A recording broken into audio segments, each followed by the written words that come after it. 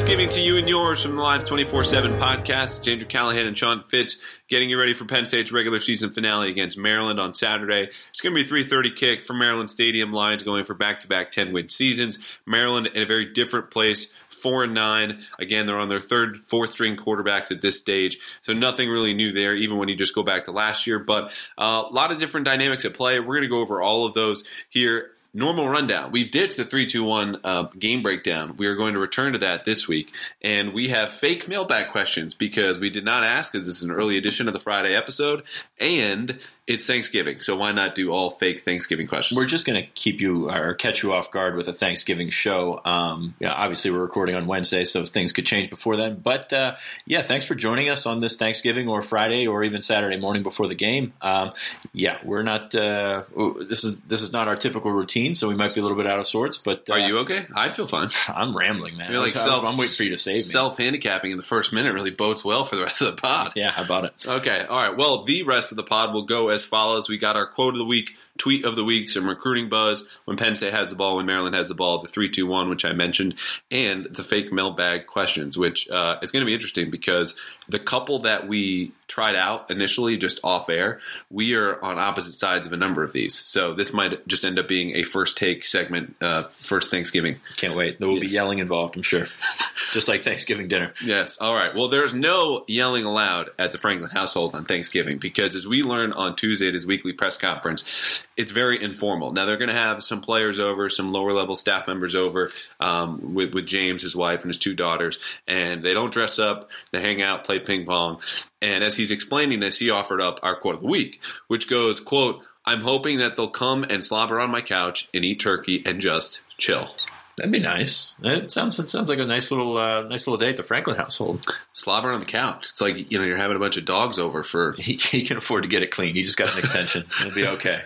This is true. Yeah. Just as long as the missus is okay with that, of course, because, And on top of that, on a more serious note, really cool thing from Sean Spencer this week. The Wild Dogs handed out, I believe, 68 turkeys to those less fortunate. So Kudos to him and the defensive line. A lot of it was behind that Wild Dog shirt that they've been selling, which, is pretty cool to pump that back into the community like that. So on a serious note, that's pretty cool. But on a Franklin and Thanksgiving note, what do you think he'd be like to hang out with on a holiday? I mean, he's so go all the time. So I'm just curious, would he sit on the couch? Would he just hang out, play ping pong? You mentioned he's a ping pong player. I'm so glad you brought that up because one of our colleagues, on the beat, asked him who's the best ping pong player on the beat, on the staff. Yeah. And he goes, well, I can hold my own. And then slowly went, Joe's pretty good, Joe Moorhead. And then that's really where it left. He goes, there's probably a battle between myself and Moorhead. And my first thought is this has got to be pay-per-view. So I think, honestly, it's probably all go until you're kind of told to just chill out. I mean, of course, you want to steal those moments when you can during the season where you can relax, and the turkey is naturally going to take its hold, and as well as the full meal later on. But, I mean, you got football on, you've got ping pong going. I'm sure there are going to be plenty of people that want to play. I'm not sure if you really take it down a notch until you sit down for the meal. Well, I mean, that's true, but Washington's on later, so all the fun has to end at some point. So yes, wow, shots. Anyway, getting back to Moorhead, Franklin, coaching searches, not at Penn State right now, which is good. But a couple of years ago, we were following planes. I was going to say, how many heart attacks did you almost just induce right there? we were tracking planes. We had people at the airport. It was fun. Now it's great to watch someone else do it. Coaching searches are just insane. Highlighted this week, FlightAware is obviously a popular site these days with Florida fans, Tennessee fans, UCLA now in the mix as well. But Zach Reagan or Reagan, I'm not sure. He runs the fan-sided site or writes for the fan-sided site at Tennessee. At Zach TNT. Yes, noted this week that on FlightAware there was somebody changing their personal wing number or tail number or whatever tracking to go from Starkville, Mississippi to Tuscaloosa to Orlando to Boca Raton to New Hampshire. It was an amazing troll job, and I'm right there with him. It was incredible. Obviously, Dan Mullen at Starkville, Nick Saban, who is obviously not going to Tennessee or anywhere else anytime soon in Tuscaloosa, Scott Frost, the hot name in Orlando, Lane Kiffin, which would be amazing to see him in Tennessee. Oh, my God, the return. And then Chip Kelly in New Hampshire. So Plane tracking, man, it's a trip. I know our board on Lions 24/7 was really big into that, and they were actually really good at it. I mean, it was a little bit different the first time around when Bill O'Brien got hired than with James Franklin, because James Franklin was the first name that we mentioned coming out of the coaching search, so it wasn't that hard to track, whether or not he'd be coming to Penn State or whether the interest was legitimate. But to troll someone like this is hysterical, and kudos to whoever has the money to have the plane to mess with these many people. Yes, and also kudos to Zach. I mean, he won our tweet of the week there, and he said, "This is art." I think that's the perfect way to put it, because he masterfully, combined all of these locations with that one tracker. So there's no hint anywhere in one direction about where this could go, because it's going in every possible direction, even the most ludicrous with Tuscaloosa. But it will be very interesting too with Chip Kelly apparently down to Florida and UCLA. He's going to take his pick. That doesn't affect Penn State in the least, but it is that time of year, and I think we're going to have some surprises. I mean, Kevin Sumlin's going to be out of Texas A&M. Again, not to scare anyone. James isn't going anywhere. No, he's not going to Texas A&M. No, but it's, this will not be the last of the flight tracking tweets that we have. Similarly, this is about to hit into recruiting season heavily with early signing period. Lots of talk this week, which was interesting. Audrey Snyder, DK Pittsburgh Sports, asked a couple of the players on Tuesday who we get to see after Franklin leaves the press conference. It was Marcus Allen and Trace McSorley. Of course, they were recruited years ago. But she asked, what would you have done had you had an early signing period available to you? And it's an interesting question, not only because it's, the prominent players, but in that instance, each of them, had they committed to James Franklin at Vanderbilt, would have been stuck. Mm-hmm. Because in Trace's instance, commit in December, James moves on from Vanderbilt to Penn State, and he's there, and he kind of admits it, which is an interesting dynamic that I think is undersold a little bit when you're talking about putting these classes together, because really it's just, let's get the kids in. Well, things, are not all settled by September or December. Yeah, well, I think that's why we've seen some of these schools try to get on the ball. I mean, you want to put together some sort of a semblance of a class in December. And of course, if you're signing with that coach, the new coach in December, if it's named between now and December 20th, that's a good thing, because you're set. You're set. Whereas, Trace McSorley, if he would have signed in December, James Franklin didn't, it wasn't on the radar until Bill O'Brien left on Christmas Eve. So, I mean, that's a completely different situation. But yeah, these kids, I would hope there's some sort of out clause with the head coach getting fired. I don't really see the need for one with a position coach or a recruiter or something like that, because the risk at that point. But a head coach just turns everything, because then you lose that position coach, you lose that recruiter, you lose basically any staff that you may have gone on a visit with or anything like that. Just the relationships across the board. Yeah, so some of those guys may end up getting, screwed by this, but hopefully, with basketball, there have been instances where guys have been released with a head coaching change, and I think that's definitely the way to go. Okay, very good. Now, this is going to be my last part to contribute to the recruiting segment here, but also speaking with Cam Brown before we had the press conference, we were asking him as a Maryland native, what was that dynamic like? Because, of course, he comes on board, just after TJ Durkin arrives at Maryland. He did not have an offer from Maryland until Durkin's arrival. And this is a kid who had more than 20 offers, of course, was locked into Penn State. And he was saying to him, it's almost a little bit of an affront. He doesn't care so much, but clearly he cared enough to bring it up to the media, saying it'll be nice to get back to a school that didn't really offer me. Hold on. Who was the coach at Maryland before DJ Durkin was there? Randy Edsall. That'll explain it. Yeah. And they did not do a good job recruiting a lot of those schools, Bullis School included, where Cam Brown went. So, but yeah, I mean, that's one of those things where, Maryland should have offered him, or at least, been on the radar with him at some point, and to do that is pretty much inexcusable. But, it's whatever. Cam Brown was a guy that,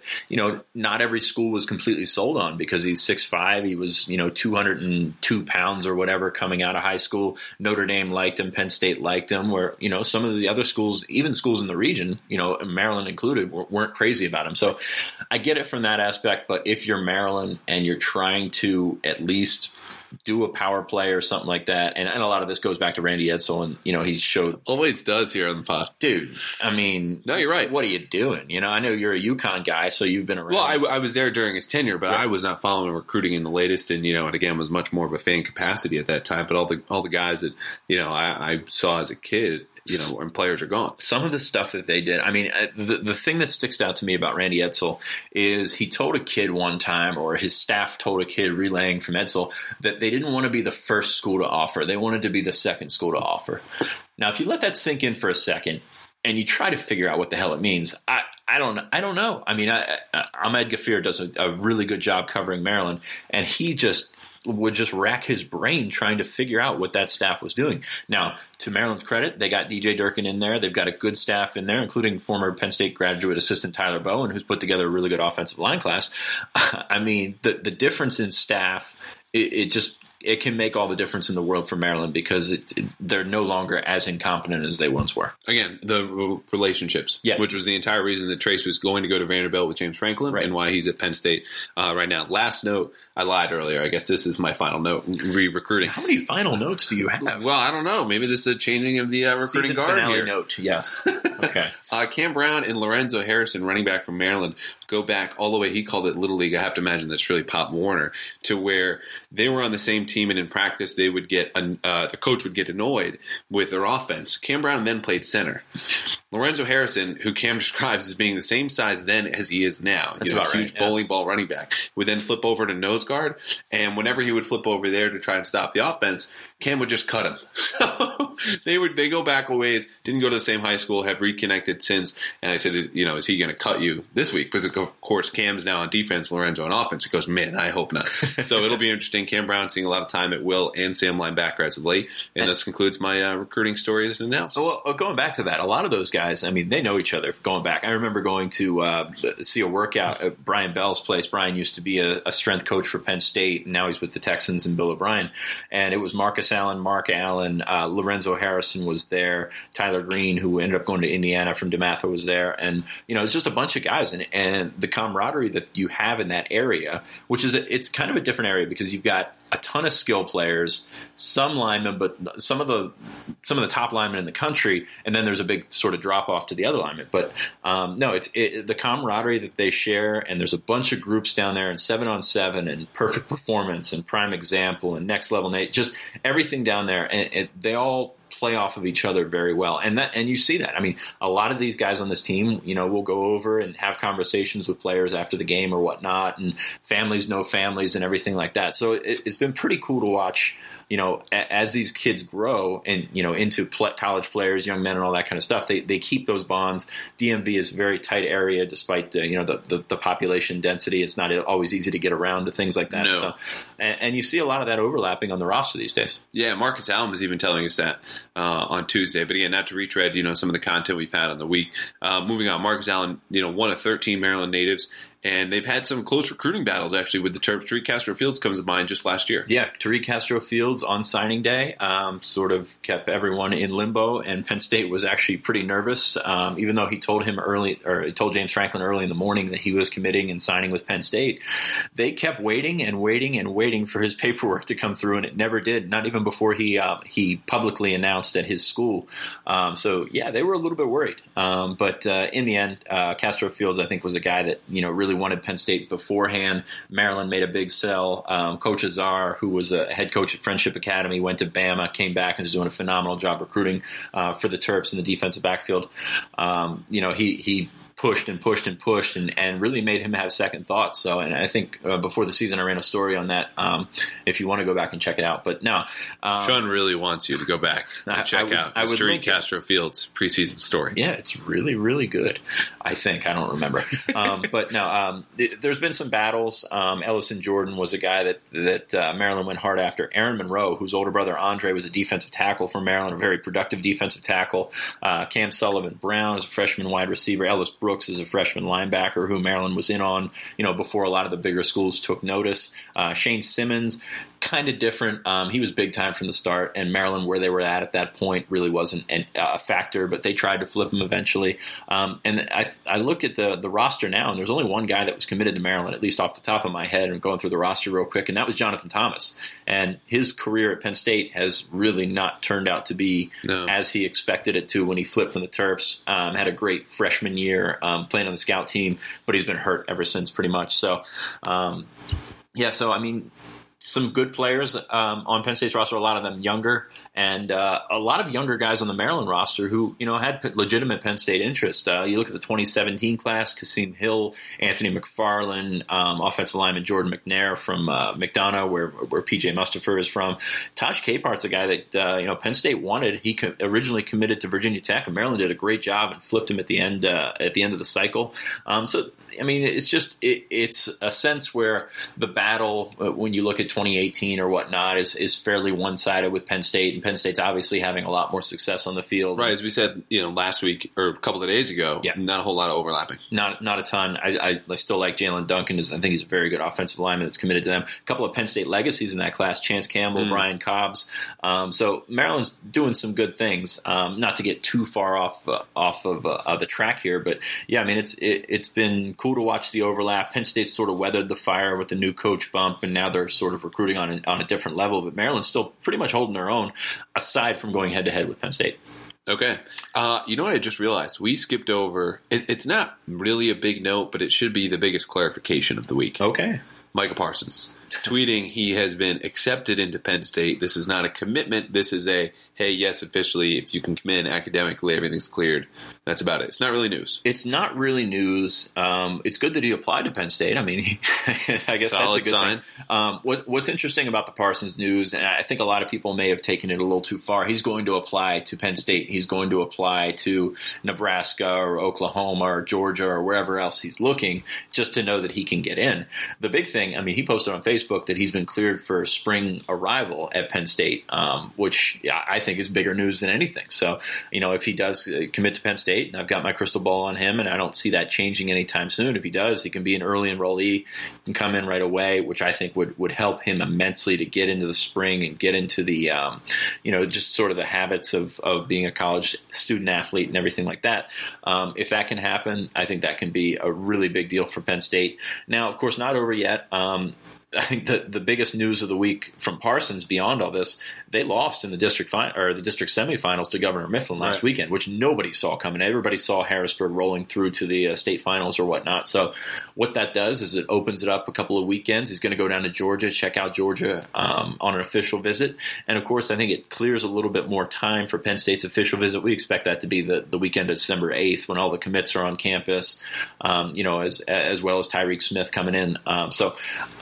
Good news, I guess you could take it that way. He's still going to see Georgia, but I don't see Georgia being the big threat or anything like that. So I guess good news and bad news. Obviously, he'd still like to be prolonging his high school career, but at the same time, that all signs point to it being a fairly good news for Penn State. Really quick, I know proximity to home has played a large role in his recruitment. Is that the biggest reason why Georgia is not necessarily a player? Because, they're putting together a top class just as Penn State is. I think so. I've always thought that it would stay closer to home. Penn State, Ohio State have always been the two that have jumped out. I don't think he's an option for Ohio State any longer. So when schools come in like Nebraska or Oklahoma, I just have a tough time seeing him go that far away from his family. Okay.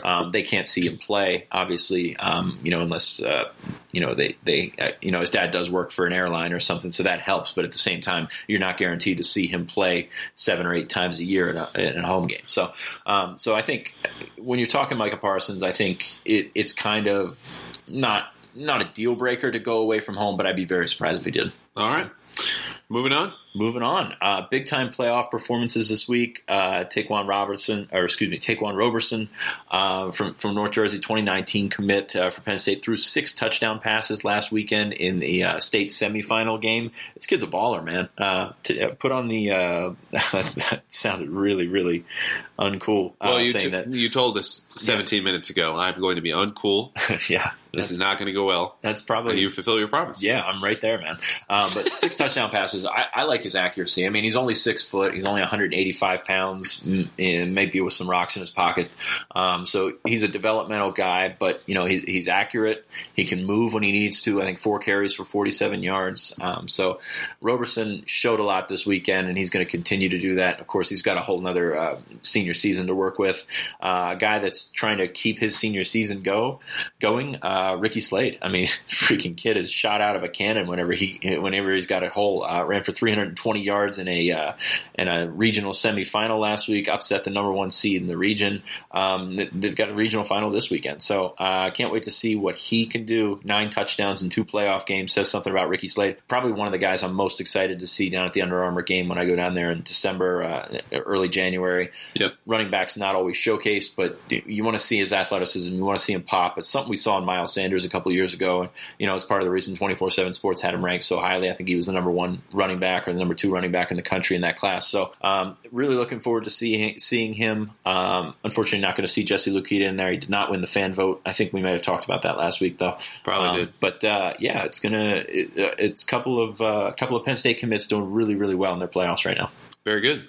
All right, moving on to current Penn State players. When Penn State has the ball against Maryland, again, big favorites, there's not a whole lot of excitement around this matchup naturally, so let's get into some of the finer points. Ryan Bates could be back. He and Ryan Buchholz dressed before the Nebraska game home finale. It's a good sign. Yeah. There's a chance he could play. In my mind, if he does return, that'll bump Will Fries from left tackle to right tackle, which no matter who's played that position this year, I mean, it's really just been a sore spot for this offensive line. But overall, the O-line found itself. I wrote about this a lot in Tail of the Tape this week. They were much more physical, and it sounds so silly because, we've asked the players, coaches, how do you just get more physical 9 weeks into the year? They said, well, it's a mentality, and why haven't you done it to date? Well, you can't really explain that because the habits they develop and showcase on Saturday are built Sunday through Friday, which, of course, we are not privy to. I mean, we see practice for 10 minutes, and that's about it. But whatever's going on there has changed what happened on Saturday against Nebraska. Another team they also just matched up very well against. Yeah. Nebraska did them a lot of favors, rushing just 3. They don't have a whole lot of speed, and I think speed and quickness is something this offensive line, which got much bigger over the offseason,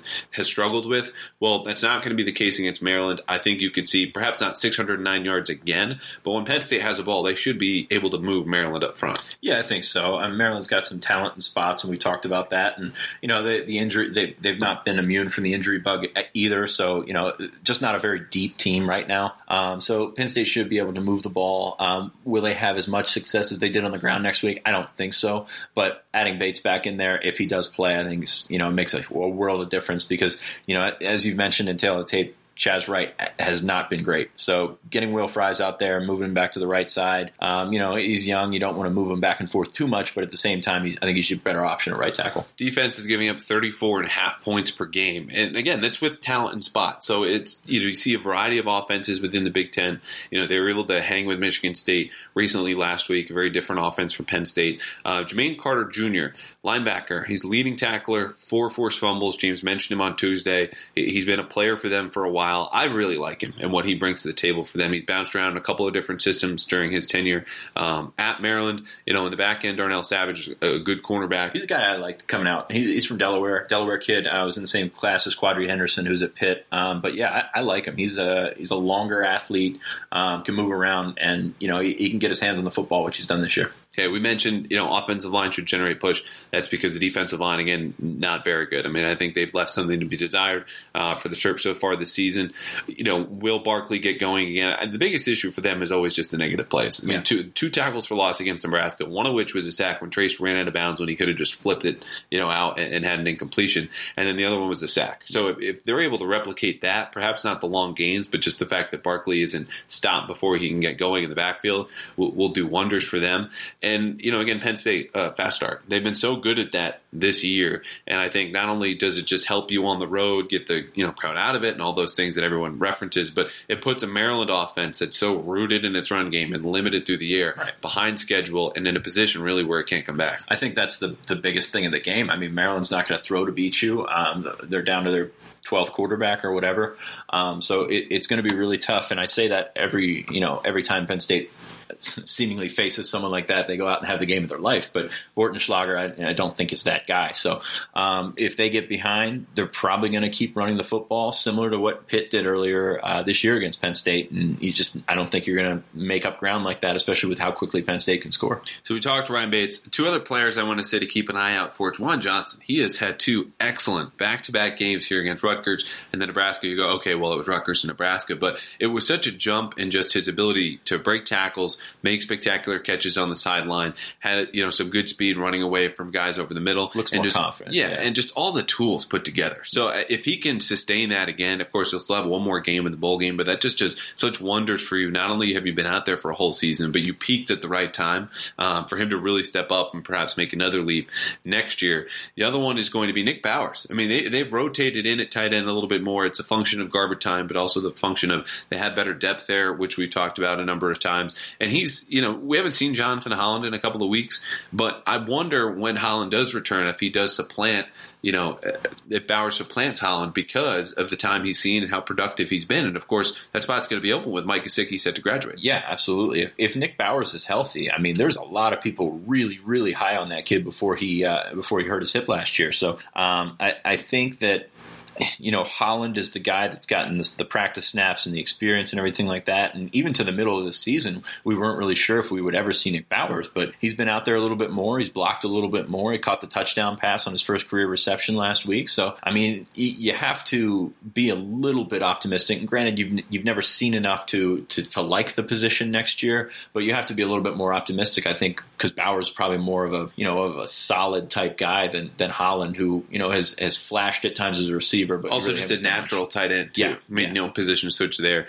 He's been really good. Miles Sanders, too, which we'll be talking about him nonstop in the offseason. But I think this running game is going to be fine in 2018. Partially credit to Sanders and that offensive line. But again, previews of coming attractions here. We're not going to spend too much time on Miles Sanders while Saquon Barkley is still in a Penn State uniform. Now, when Maryland has the ball, speaking of running the ball, it's basically what they want to do as often as they can. They'll mix certain things up. They spread it out. They'll go tempo. It's no huddle, kind of check with me offense. But the two biggest names you need to know, Ty Johnson, Lorenzo Harrison, very good running backs. They've got a good changeup, and again, can really wear down a defense if you don't succeed on first down. Yeah, and they've done a good job building an offensive line. Of course, they've had some injuries and things like that, but at the same time, some of the recruits that Durkin pulled in early in his tenure were, sort of big time, offensive linemen like Damian Prince, guys like that. So they can run. I think Penn State will be okay. It's one of those things where, you're bringing more people into the box, and anytime that Penn State has faced a team like that, they've been okay. This is not an offense that you're going to see the quarterback take off or anything like that. So it's just your standard sort of, hand the ball off and go sort of offense. So I think Penn State will be okay in that situation. Might crack a couple of runs, especially if alignment is off or something with Troy Apke being out of there. But at the same time, I mean, Penn State's a heavy favorite for a reason. Yes, they are. But those are the two names to know: Ty Johnson, Lorenzo Harrison. Max Bortenschlager's their quarterback. Another year, just horrendous injury luck. I mean, it's just really unfortunate to have your season not tanked, but early in the year where you just know your hopes and dreams of the best case scenario are just immediately shot down when you have multiple quarterbacks go down. He's not very mobile, completing just over 51% of his passes. Does have 10 touchdowns to 5 picks, but when he does drop back, here are the other two names to know if it's not going to go to Ty Johnson and Lorenzo Harrison. DJ Moore, very good wideout. Drew a Chris Godwin comparison on Tuesday. Imotip kid, Pennsylvania kid. I bet Franklin mentioned him a lot. I bet he wishes he recruited him a little bit harder, but go on. All right. And Tavon Jacobs, who has come on as of late for Maryland. Between Moore and Jacobs, they have 74% of all passing targets this year. That's astounding. Yeah, that's crazy.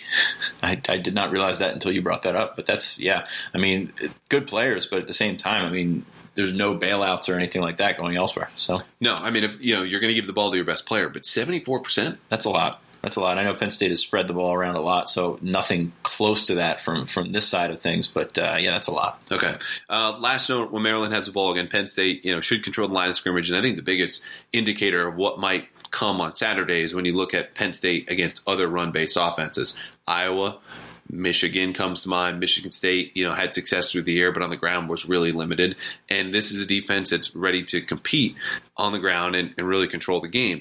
And particularly because you might have a true freshman starting at right tackle. You mentioned injuries along the offensive line. It's been a solid group, but a true freshman against Sharif Miller for 4 quarters. He was a co-defensive player of the game against Nebraska. You almost called that. I almost did. Why didn't I pull the trigger on that? Because that would have given me never mind. We're going to talk about it on Monday. Right. Predict the presser has taken a sour turn. But Sharif Miller was really, really really good. And it didn't show up in the stat sheet necessarily, but he got the honor from the staff. I gave him a shout out on Twitter and wrote about it on Tell the Tape. But if he's lined up against a true freshman, I don't care if you're a 5-star kid. Right. Like, that's going to be a problem for that kid. Yeah, absolutely. Miller, I think, has improved. It hasn't shown on the stat line, but yeah, I think he can have he can be one of those guys that takes a step this week and gets to the quarterback, especially he's not particularly mobile back there. All right. The return of the 3-2-1. Oh, boy. Breakdown. All right. Penn State's offensive line versus Maryland's defensive line. We talked about it a little bit earlier. Penn State, I guess, probably one of the few games this year where they should have the advantage on paper. I feel like your excitement has downturned. Are you just getting tired? You're okay? I'm so close to turkey, man. So close to turkey. The tryptophan's already hitting before you've taken your first bite? Yes. Okay, very good.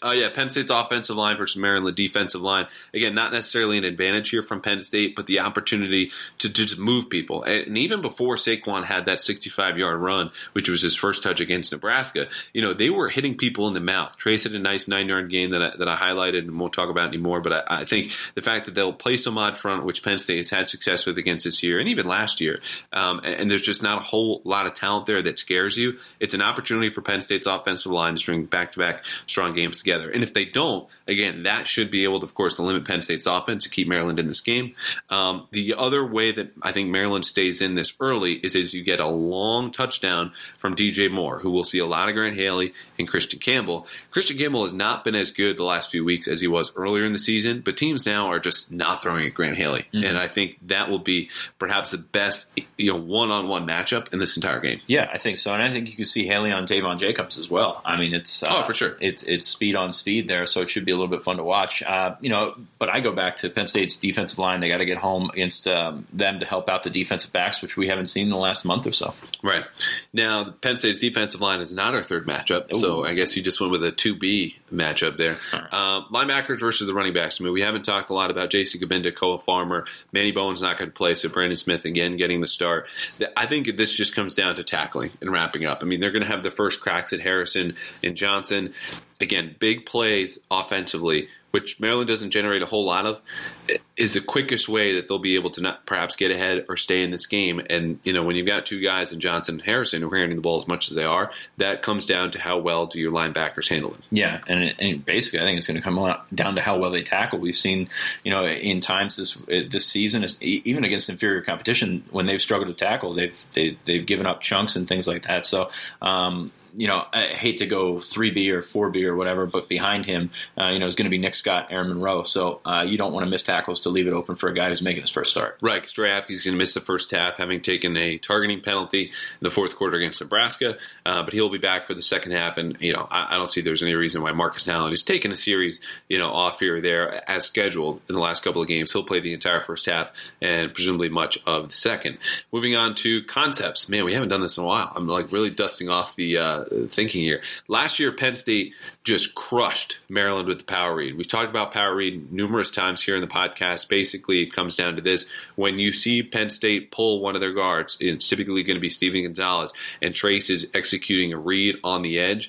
That's what you're looking for in power read. I mean, they also hurt Michigan with it this year, another odd front defense. It's going to play a lot of man coverage, and it's something that I'm curious how much they go back to, because we didn't see it a whole lot against Nebraska, and even Rutgers for that matter. But because of the success from last year and the style of defense that they've been able to use that against, and generate not only just tons of yards, but big plays off of it, and see if they can distort some of the run fits for Maryland's linebackers. It'll be really interesting. Yeah, I mean, you get physical, you get confident, and you can get rolling, and that's when they like to go to the power read. And, it's worked for them in the past, despite what we've talked about with the running game all season. It's worked for them in the past, so they can go back to it against a team like Maryland, especially with them being a little bit thinner up front. Small note on that, which is something I didn't write about Tell the Tape, and I'm going to mention it now, is that for those folks who want this kind of downhill running game, they've actually run just straight one-back power without a read each of the last two games, where you'll notice them in the kind of that extended pistol, and you'll have the pulling guard, but Trace turns his back and just hands the ball off. Mm-hmm. So congrats, it's finally arrived.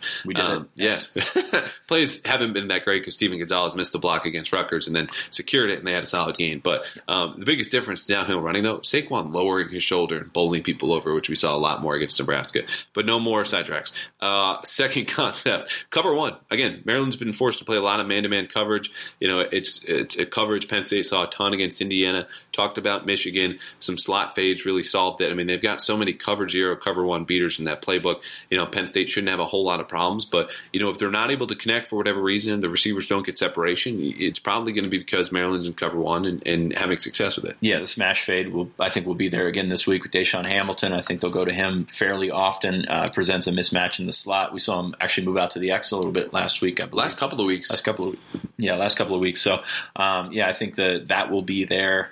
Penn State, you got to like Juwan Johnson one-on-one if they get him down the field because he's taken his game to another level in the last couple of weeks. So I think Penn State will be just fine dealing with a cover 1. On to the bold predictions. I think Maryland's going to have to get tricky, and I think they will. I think they'll pull out some trick plays, maybe 1 or 2. Don't know what they've got in mind. They've got some speed there. You can see Tavion Jacobs, maybe do some crazy things, and DJ Moore's a talented player. He can throw the ball too. So I think they'll get tricky. I don't know what they're going to do, but I think they'll get tricky and try to switch it up on Penn State. And why not? I mean, they're not playing in a bowl game. End of the year, don't hold anything back. Right? I wouldn't. I would totally empty out the bag of tricks there. There you go. I like your prediction. All right, I appreciate that. I'm going big short yardage stop for Penn State's defense, and this is an area that actually caused some concern. I wrote about maybe a month ago that if you're really looking for a weak spot, in the pass rush systems, trump that and taken its place in terms of areas of concern. But short yardage is not an area Penn State has been particularly strong in this year. However, Maryland is just right down there in the bottom of the basement with them offensively. So I think it'll come down to a moment where they need a 3rd and 1, 4th and 1, and Penn State is going to make a stand, and that's really going to kind of turn the game here in College Park. Well, I mean, if you're a Penn State fan, you're hoping that's fairly early in the game because you don't want to see any turning points in the 3rd or 4th quarter. Mailbag. Fake good Thanksgiving mailbag questions. Yeah. Yes, by me. Okay, leading off, classic Thanksgiving question. Dark meat or white meat? White meat. White meat and gravy. You can make up the difference between the dark meat and the moisture.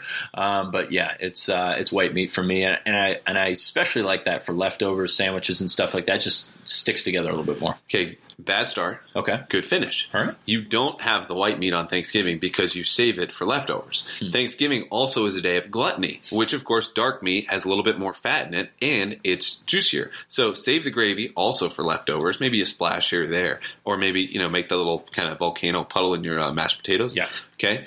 But I'm a big mixer of everything, though. So okay. And then just douse it with gravy. I'm kind of getting this image of you and your small sons doing all of the same thing on their plates and just mixing it all up, and you kind of... Basically, yeah. That's about right. Yeah. But dark meat. Okay. Next question. Best pie, pumpkin versus apple? You know what? This is close for me, and I know a lot of people don't like pumpkin pie. I love pumpkin pie, but I'm going to go with apple. There's nothing like a good apple pie. It's just when the spice is right, it can't be beat. I mean, it's in my mind, it's the king. Okay, apple pie is arrogant. It is supposedly the most American thing out there. You can make it anytime during the fall. No one is going to turn down apple pie, and apple pie knows it. I'm going to turn down apple pie on Thanksgiving because this is pumpkin pie's day. I have loved pumpkin pie for as long as I have loved, I think, anything.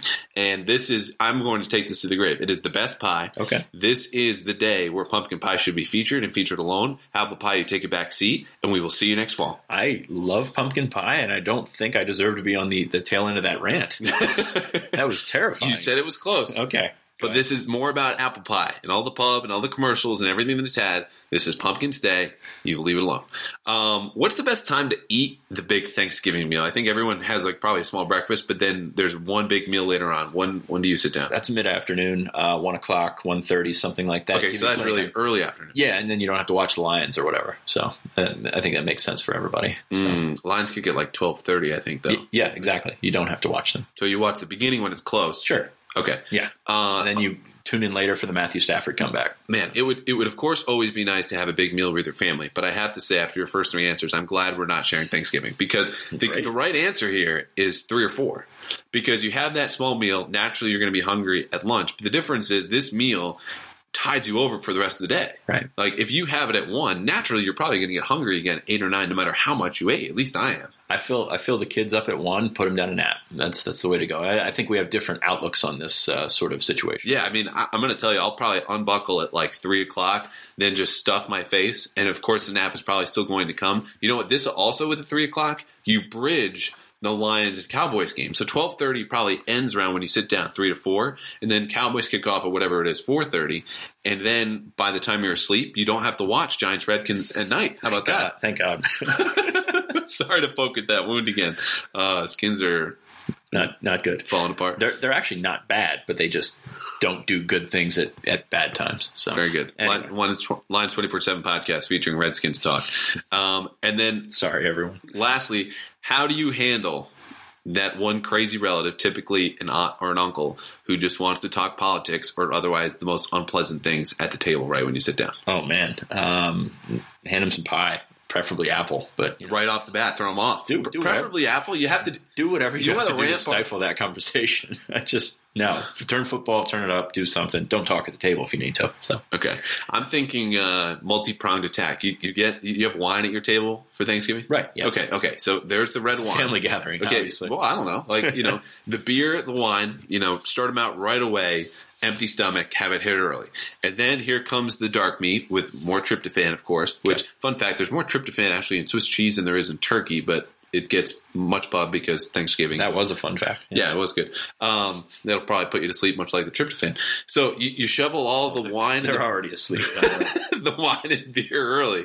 Then you get them with the dark meat. And then just whenever they're full, just keep going. You want them as full and as napping as quickly as possible. And that way, it's not even a matter of you have to fight over anything. It'll just get them to stop talking in the first place. Sounds good to me. And if not, you just leave. Quieter the better. Anyway, okay. Speaking of which, thank you for joining us on the Lions 24/7 podcast. We are thankful for you listening to us, rating us on iTunes, and following along every single week. Obviously, it's the end of the season. We might have some format changes as we get into things that we don't have as much time to talk about, or we have too much time to talk about things. So thank you for joining us. It's been quite a ride, and I guess we'll see you maybe next week. Happy Thanksgiving, everybody.